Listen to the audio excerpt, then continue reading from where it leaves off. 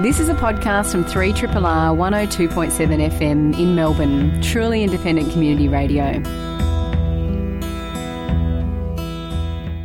Hello and welcome to Backstory, the show about books, the craft of writing and the people behind the lines. I'm Mel Cranenberg, and today, thanks to the benefit of wonderful subscribers and everyone else keeping us on the air, we have a couple of amazing guests on Backstory. The winner of the annual Stella Prize, which was announced last night at a gala dinner, a $50,000 award that honours Australian women writers, was announced. And the winner is Vicki Lavraux-Harvey. She joins me later in the hour to talk about her book, a dark but beautifully told memoir called The Erratics. It was actually out of print at the time the book landed on the Stella long list, I believe, and everything about this book and the win is just extraordinary, I really have to say. So definitely stay tuned for that.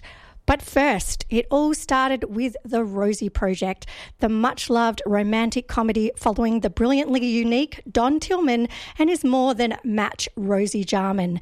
Now, author Graeme Simsion has delivered the third instalment of the Rosie trilogy, The Rosie Result, which sees Rosie, Don and their son Hudson, return to familiar territory. In terms of geography, at least, yes, the family are back in Australia, in Melbourne to be precise, but they are about to face a whole new set of challenges. Graeme Simsion will join me very soon to talk about this final episode in the lives that have become very, very familiar to his readers. Triple R, not for everyone, for anyone. You're listening to Triple R. This show is Backstory, and I'm your host, Mel Cranenberg. Now, it's been about 6 years since the world was won over by Rosie Jarman and Don Tillman's hilariously enjoyable foray into romance in the aptly named The Rosie Project. A year later, the pair were back with The Rosie Effect, travelling to the US, navigating rocky career and relationship issues, and having a son, Hudson. Now it's here, the third and final instalment, The Rosie Result. Don and Rosie have come back to Melbourne so Rosie can pursue her dream job, but things are about to get a whole lot more challenging. Don, a genetics professor, puts his foot in it badly at work and is up for a disciplinary hearing. Rosie is being demoted at work, with her boss blaming her need to give more attention to their son, Hudson. And Hudson and the family are negotiating his autism diagnosis, and what this all means for Don and the rest of the clan. Joining me now to discuss The Rosie Result is author Graeme Simsion. Graeme, welcome to Backstory. Good afternoon. That wasn't a paid promo, was it? Because that sounded like it. It was fantastic. Look, I have to say, as many people are, I've become quite fond of Don, Rosie and the clan. I think we've all sort of, gotten to know them quite well over the last 6 years. So this instalment was, it was quite moving, I'm sure, for people who've become fans of the series. Talk to me a little bit about this series, because a lot happens in it.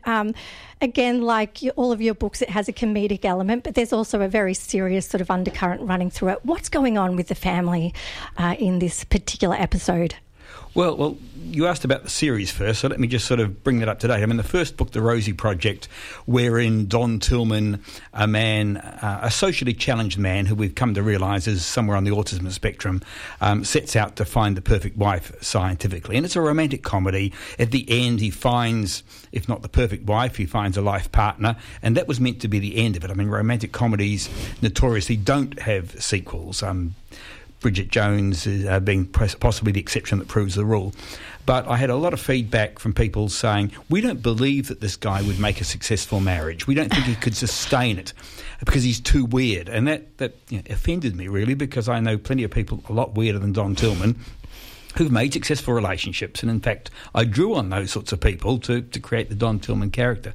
So I wrote The Rosie Effect, which is Don struggling to make his marriage work. I mean, more so than Rosie. It's the sort of Nancy Reagan philosophy that marriage is never 50-50, it's always 90-10.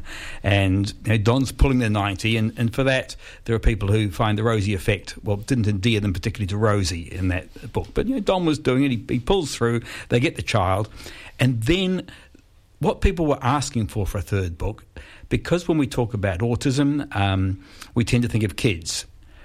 Not reasonably so necessarily, because it's seen as a lifetime condition. Those kids turn into adults, but perhaps they become better at masking it, or they're out of the pressure cooker of school. They can fit into society a bit more comfortably. But they said, we'd like to know what it was like for Don as a kid, and they wanted a prequel. And for me, that was a problem, because it would have been set in the 1980s, and attitudes back then were quite different, and we wouldn't necessarily learn anything about today or have anything we could apply to today. But we had this kid coming out of the second book, and it struck me that if we let him grow a little bit, he could become Don's representative in today's world. He could be the one struggling at school, who was perhaps on the spectrum, and the school now saying, as they would today, perhaps an autism diagnosis is in order, which wouldn't have been said back in Don's day. And we could follow Hudson's journey as Don came in comedically to coach him into fitting in, and in doing so, Don would go back and reflect on his own childhood. So those who wanted to see Don's childhood would get that, just not in real time. It's actually a really moving book in those ways, because I think, Don is the classic sort of faulty narrator. He gives us enough of a space to be able to see how other people might perceive him, and, maybe his somewhat direct approach to communication, which is really, what endears him to a lot of people. He manages to cut through the BS quite a lot by approaching things in a much more practical, direct fashion. But you kind of really get, I think, from the Rosie project, you see Don as someone who's very able. He, has a successful career. He manages to negotiate the challenges of marriage. He does really kind of, everything really works for him to an extent that actually really shows you that he's a successful person. But this is a book that really does expose the things that Don has gone through that really, I guess, shaped him and were really difficult, actually. And then to watch his son, Hudson, sort of face similar things where, he's struggling to communicate and, maybe find his place. But similarly has that hard-headedness that Don has, where he actually feels as though his perspective is kind of right. So actually it's a wonderful look at kind of non-neurotypical characters, both their strengths and their challenges, that I think you've really managed to achieve here. Yeah, look, I felt in the first book I sugar-coated Don a little bit, and what I wanted to show in the second and third books, particularly this third book, was that his autism, because that's what we've decided it is, can get him into trouble, and into quite serious trouble. I wanted readers to look at it and say, well, okay, here is Don doing something that I might not accept, and he actually effectively loses his job quite early in this book for what is perceived as a racist comment. And look, I think on the face of it, people would agree that this behaviour is not acceptable behaviour, and we've got to say, are we going to give him a pass for this? And I wanted people to think about these sorts of issues. Yeah, it's actually quite, I'm glad you brought it up, because it's quite a challenging setup, and without giving too much away, Don does something that is quite egregious in one of his classes. It was well-meaning. He was trying to illustrate the opposite of what it was then perceived to be, which was kind of him being racist, basically. But it did not look good when some students put these antics from his class up on social media. It then dogs him. Obviously, he loses his job and effectively then has to account for what happens and the social fallout of that. At the same time, his son is kind of gradually, coming into his own realisation of an autism diagnosis and what that means. And also, I thought what was really interesting as well about this book is that Rosie, who, now has, after being kind of the primary carer, the opportunity to pursue her own career, is kind of faced with what we can only describe as, I guess, workplace misogyny, and also being challenged as someone who is trying to balance family and work. Obviously this falls on her a little bit more than it has fallen on Don in this case, as the person that has been the primary carer. And all of these things are really running together. How do you find the comedy amidst all of this? Well, it's how do you avoid the comedy amidst all of that? I mean, Don Tillman brings us the comedy. The comedy is largely character-driven. So we know that we throw Don into a situation and he's likely to do something unexpected. And it's not that we're laughing at him for being weird. It's that most comedy is based on the unexpected. Three people walk into a bar, the first two do something expected, and the third one breaks our expectation. We don't need the first two walk into the bar because we know what conventional behaviour is. Don comes in and does the unconventional thing. And look, and sometimes we think, oh, wow, why didn't I think of that? That's the right thing to do. And other times you think, Don, what are you thinking? And we'll go and we'll see how that one plays out.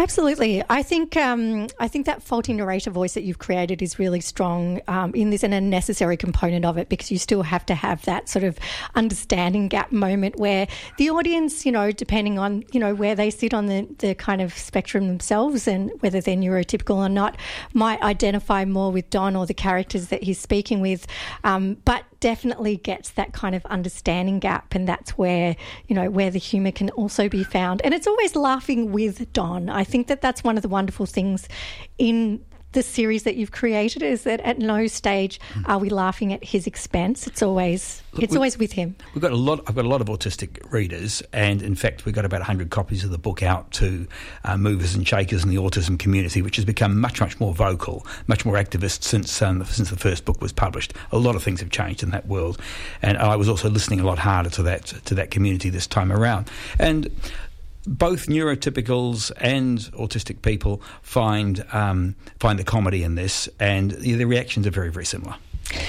If you've just joined us, you're listening to Backstory on Triple R. I am talking to author Graham Simpson about his latest book, The Rosie Result, which is the ultimate chapter in the Rosie trilogy that started with the incredibly successful The Rosie Project. I have to say, on a recent overseas jaunt, Graham, I did actually see the first two of the series sitting on the shelves, and I was quite impressed with the reach that this book has had. I'm sure you've talked about this almost to death, but, this is the final chapter of the Rosie series. And I do want to, kind of question whether or not this is the final chapter, but we'll get to that in a second. But reflecting on this as the final in the trilogy, how do you feel about, where this series has taken you? Did you expect it? What's the ride been like? Look, I think there's obviously been a life-changing ride, because the first book enabled me to work full-time as a writer, which I hadn't expected. But I think that the journey that writing the books has taken me on intellectually, if you like, has been really surprising. And I think partly that's because of the changing attitudes towards autism. When I wrote that first book, I didn't flag Don as being, as we'd have said back then, having Asperger's syndrome, because it just wasn't something that was on my radar. I'd probably worked with people through my life, studied with people through my life who were on the spectrum, and it just wasn't talked about. It just wasn't, as I say, on my radar. And now it's absolutely something. You couldn't write a book like this without thinking about that on page one. It's made me examine myself and whether I might be on the spectrum. Spoiler, I'm not. And it's brought me into contact with a whole community, the whole autistic community, which has been fascinating and interesting. And I think the biggest thing I've got from the books, the most gratifying thing, has been the responses of individuals. And books have changed my life, so I guess I shouldn't be surprised that my books might have changed other people's lives. There's enough of them out there that statistically it's going to land the right person at the right time. But when people say to me, I read The Rosie Project, recognised myself, and we'd often got an autism diagnosis, and now I'm an activist, my life has changed, you're very conscious and very humbled, to be honest, about what your book can do. It's really interesting, because I think at the time you first wrote The Rosie Project, comparisons were immediately made with Mark Haddon's book, A Curious Incident of the Dog in the Night, equally for its faulty narrator, but also maybe for a character that, could be deemed to be on the autism spectrum. But there were a lot of I think, people sort of, drawing the blinds over actually coming out and talking about who the central character was in both books, and talking more about autism. This book, The Rosie Result, really redresses that. There's a lot of conversation and done quite nicely. It's not, this overblown exposition, but we're getting a lot of information about autism. Also, one of the characters, and I won't give away too much, also talks about being on the autistic spectrum as a young girl, and that's often an under kind of diagnosed situation. So girls often, don't get the support maybe that they need. So that's also brought up in this book. I'm really curious to know, how much research did you do to really get the realism running through this book, and what avenues did you pursue to get it? Yeah, my standard answer to what research did you do on autism has been 30 years in information technology. And look, the reality is, for the Rosie Project, I was purely drawing on people I'd met. I'd read nothing on autism or Asperger's syndrome, bar, I think, what you might just pick up reading the newspapers and so forth. And I read John Elder Robison's memoir, Look Me in the Eye, but not as research, just as something that crossed my path. And it was one individual story. I wasn't reading We Observe the Following or These Behavioural Traits Are Common or anything like that. I think it was tremendously important because I was not writing Don out of a textbook. I was writing him the same way I'd write any other character in a book, based on people I'd met, putting several of them in a pot, stirring it up, adding some imagination, but just part of the world that you know, rather than something you read in a textbook that you don't know. And I think one of the great faults in a lot of the writing with autistic characters, particularly by neurotypicals, which most of it is that it's come out of textbooks rather than out of long-term knowing people.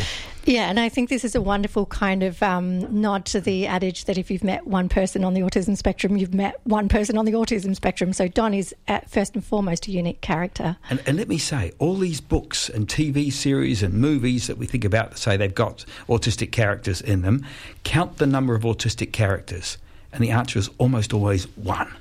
Yeah.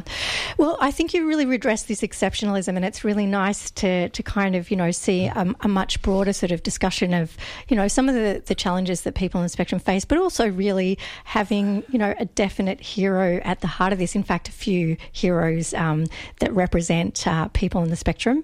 I really commend you for this book and this series. I have to ask, what do you do now if you're leaving this world behind? And do you think fans are going to let you? Well, I've got one more Don Tillman book. It's not a novel, but my publisher has prevailed upon me to write the standardised meal system, Don Tillman's standardised meal system. So I'm going to do a recipe book. It's always a recipe book that knocks me off the top of the charts, so I figure if you can't beat them. But it'll also have a little bit of Don's philosophy around the recipes and so on. So a last hurrah for the series. Well, I'm really looking forward to getting my hands on that. Graham, thank you so much for joining me today on Backstory, and best of luck with the next iteration of the Rosie series. Thanks very much, Mel. That was Graham Simpson talking about the Rosie result, which is the final of the Rosie series that started 6 years ago with the Rosie Project. So definitely get your hands on that.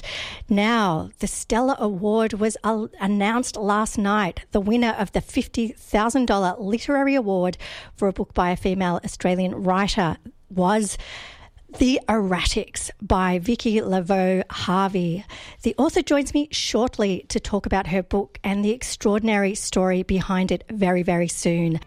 You are listening to a podcast from Australia's best-known community radio station, 3RRR 102.7 in Melbourne.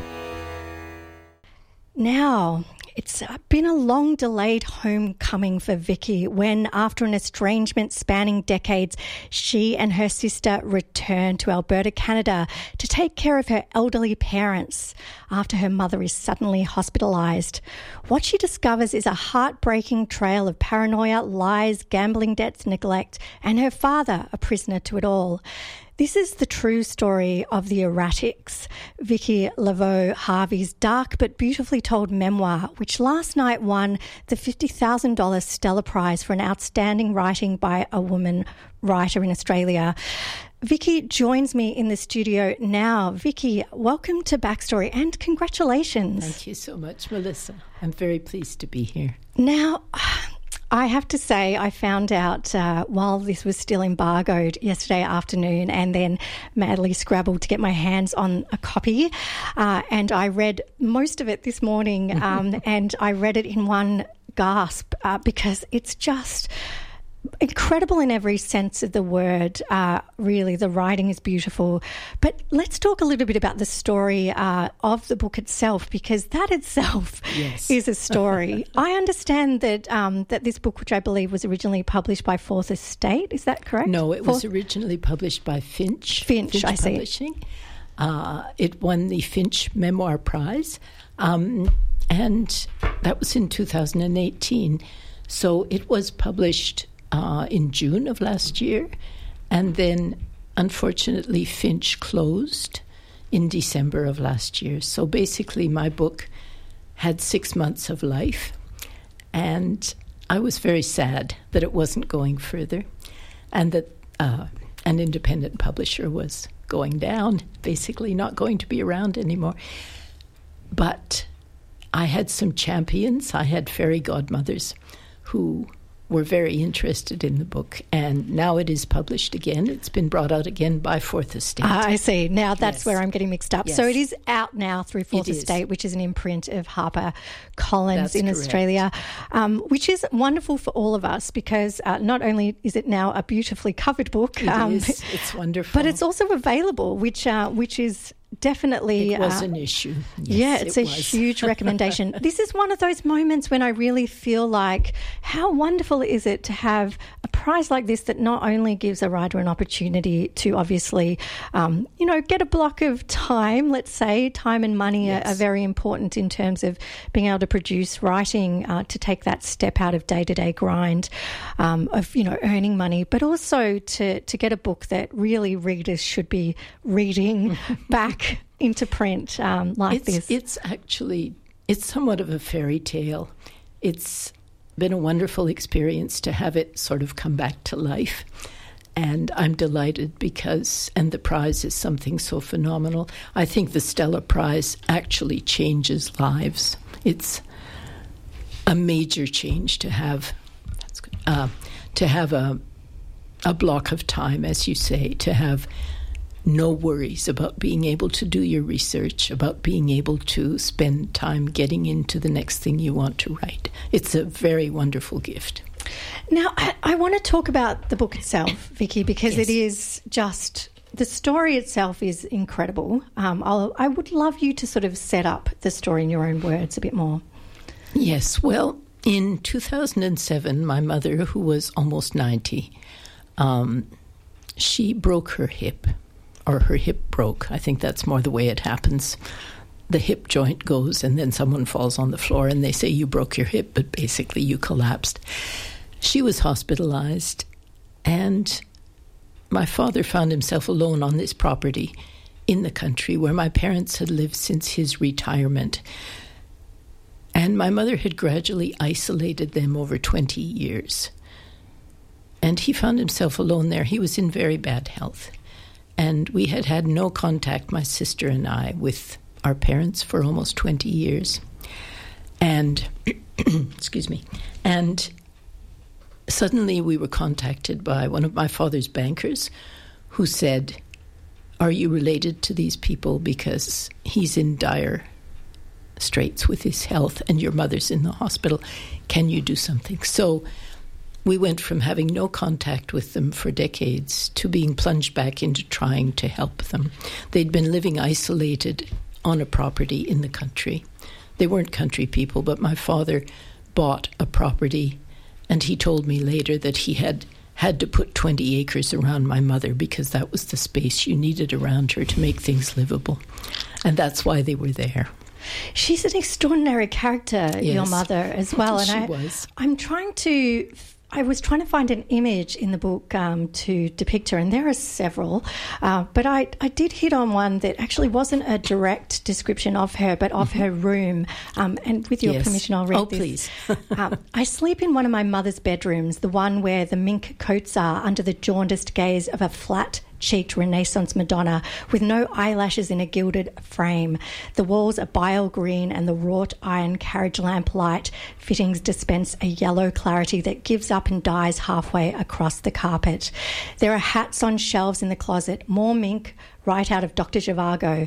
I can hear Lara's theme in my head each time I go to bed, and there are ballet stilettos lined up on the floor, long straight-skirted dresses with set-in sleeves, pleated bodices and pearl buttons at the neck floating on hangers above them. There is something so ghostly in these descriptions and so horrifying, but also this old-world refinement that I think perfectly encapsulates this character. That's a very good quote that you've chosen, because my mother was someone who was very cultivated. She was a North American, but she was cultivated. She read widely. She knew a lot of things. She spoke French and English. And at the same time, there was a kind of a disjunct with reality, which meant that when she had a dress made by the dressmaker, she got 10 of them in different fabrics. and they were lined up. It was ghostly. You looked in the closet and you had the same dress 10 times and the shoes underneath, and it was a very strange sort of atmosphere. It really was. Yeah. I think, look, I mean, she's described in the book by you, obviously, as, as reading Isabel Allende in the original Spanish. Yes. You talk about how you owe who you are to her in many ways in terms of, having your sort of experiences of speaking multiple languages and exposure to culture. But on the other hand, she was clearly a very damaged person who, obviously was abusive to her children and to her husband in an extreme she was. fashion. It became more of an issue with age. Things compounded as she got older. But she had always been this person, and it's true. Her preoccupation with culture and with education and that sort of thing, opening the life of the mind, gave me access to many, many things. At the same time, she lived vicariously through me and my sister. So anything that we accomplished, she accomplished. It was basically hers. So this made us, in some ways, not complete people. We were extensions of her. She definitely kind of... So sorry, I think we're both losing our voices Sorry. here. She was something of a fabulist, really. But it's kind of incredible that what she makes up about her children really, kind of beggars the belief of what she actually already has. Like, she doesn't... Yes. Her life is already so extraordinary in so many ways, and yet she kind of needs to live in this completely other world. Yes. At one stage... I think, and it perhaps, there's a lot of effort to make herself the victim in a lot of these. Yes, there was. Instances. She has amassed these enormous gambling debts. Yes. One of the most kind of vivid descriptions of this is when you sort of describe coming into the house and looking at these incredible wardrobes filled with, as you've just said, multiple iterations of the same dress, but underneath them are these shoe boxes, not filled with shoes, but filled with cancelled checks. Cancelled checks. Yes. This is such an interesting sort of, because obviously you then go in and try and sort of remedy some of these things. Yes, that's correct. What do you think was feeding this? There's a story underneath this that's kind of an untold story of her own, perhaps, childhood. Yes, and I think part of what happened with my mother was a feeling of not quite measuring up, of some kind of inferiority, even though she presented a supremely confident and superior sort of persona. She was quite haughty about who she was. I think underneath there was this lingering doubt that she measured up, and she needed to prove that that was not true, and this was one way of doing it. If you've just joined us, you're listening to Backstory on Triple R. I'm talking to Vicky Laveau Harvey about her incredible book, The Erratics, which has just won the Stella Prize. And both Vicky and I are a little poorly, so you are going to be also hearing quite... Oh, no, my throat is not the best either. But it is worth persevering because this is an incredible book to be talking about. I kind of really wonder how you've addressed writing this, because I really want to pause to talk about the quality of the writing here. Oh, thank you. There is every reason why this book won the Stella Prize, and the short list that obviously of contenders for this prize is itself testament to just the quality wonderful writers. Excellent books all. So I really cannot recommend all of them highly enough. They're all fantastic books. But the writing and the way you've gone about it, I've been trying to describe it to people as, Didion-esque, I think is what came to mind. Perhaps. That's very kind. Yes, I like that. It's sort of this sense of you're really covering this incredibly tough emotional territory, but in what I can only kind of describe as an underwrought way. It's very yes, very I like restrained. That word. That's very good. How have you done that? Because this can't have been the easiest thing to write about, and I know some time has elapsed since the events in the book. But still. I was writing the book during that period, but towards the second half of that 6-year period, and I actually finished the book a few months after my mother died. So I finished it at the end of 2013. I think that you have to come at something like this story with a position of a little bit of detachment. I don't think you can do cathartic writing for this. I mean, you can always do cathartic writing for yourself, but I really wanted to deal with the issues I had with this story elsewhere than on the page. I wanted there to be enough detachment that I could look at it and structure it and think about the craft of writing it. And you do that by doing various things. You can climb a mountain, or you can run a marathon, or you can get some therapy. That's, you do something. And you deal with your demons, and then you see how you can put that story on the page so that other people might read it. And I think it's a different process if you're writing, thinking, which I wasn't really, that I would have readers. But I thought if someone were to read this, they don't really want to know that, all of my really personal reactions and states of mind. I mean, those happened and they underlie the book.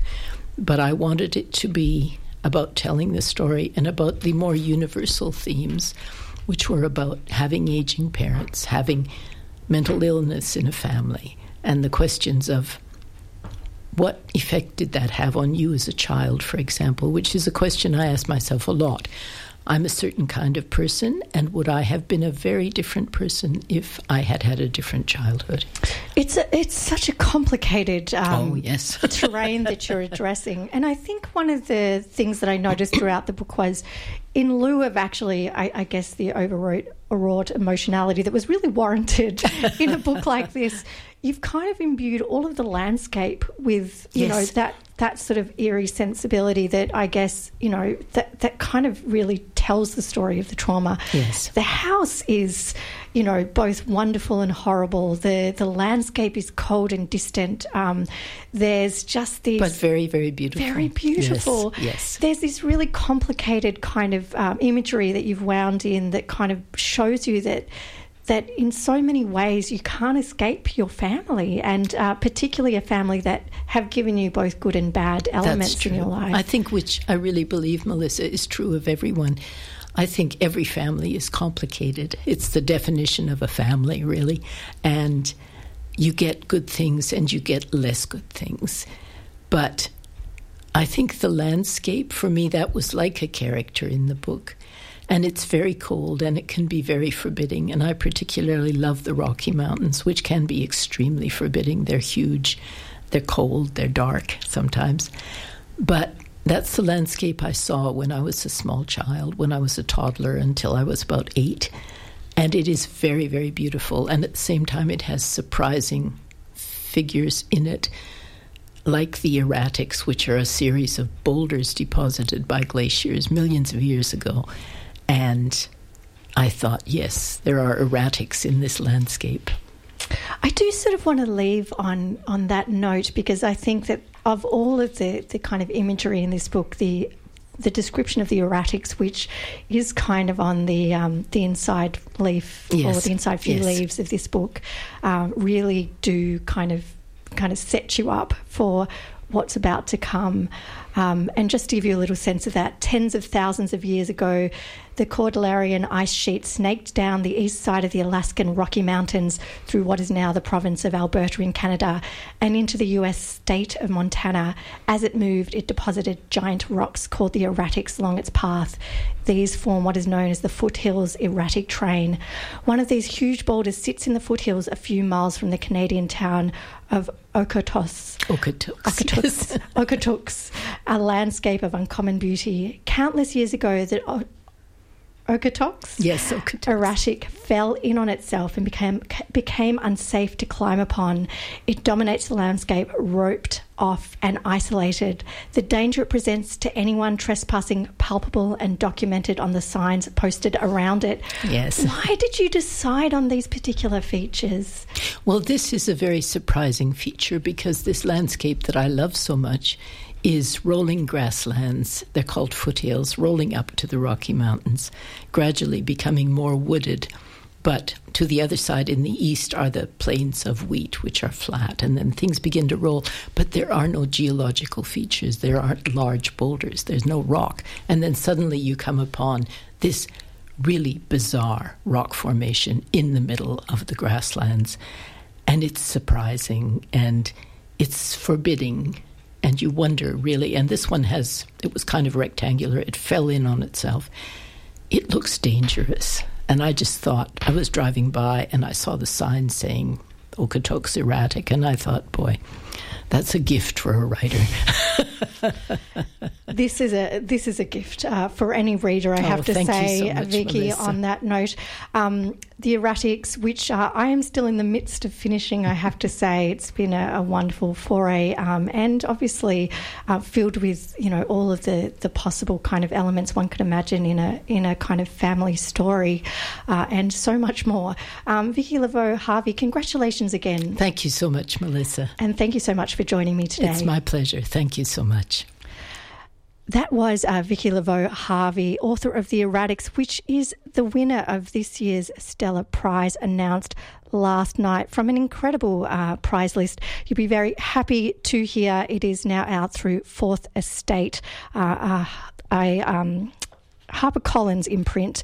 So it should be available in most good bookstores, which is a wonderful thing for all of us. I also spoke earlier this hour with Graham Simpson, who has just put out the final in his Rosie series. The Rosie Result is now out through Text. 3RRR.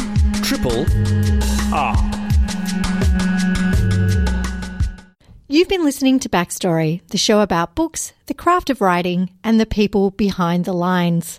I'm Mel Cranenberg, and if you like what you've heard, you can listen to the live version of the show Wednesdays at 12 on Triple R.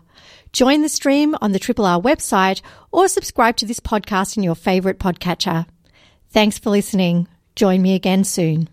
This has been a podcast from 3RRR 102.7 FM in Melbourne. Truly independent community radio. Want to hear more? Check out our website at rrr.org.au.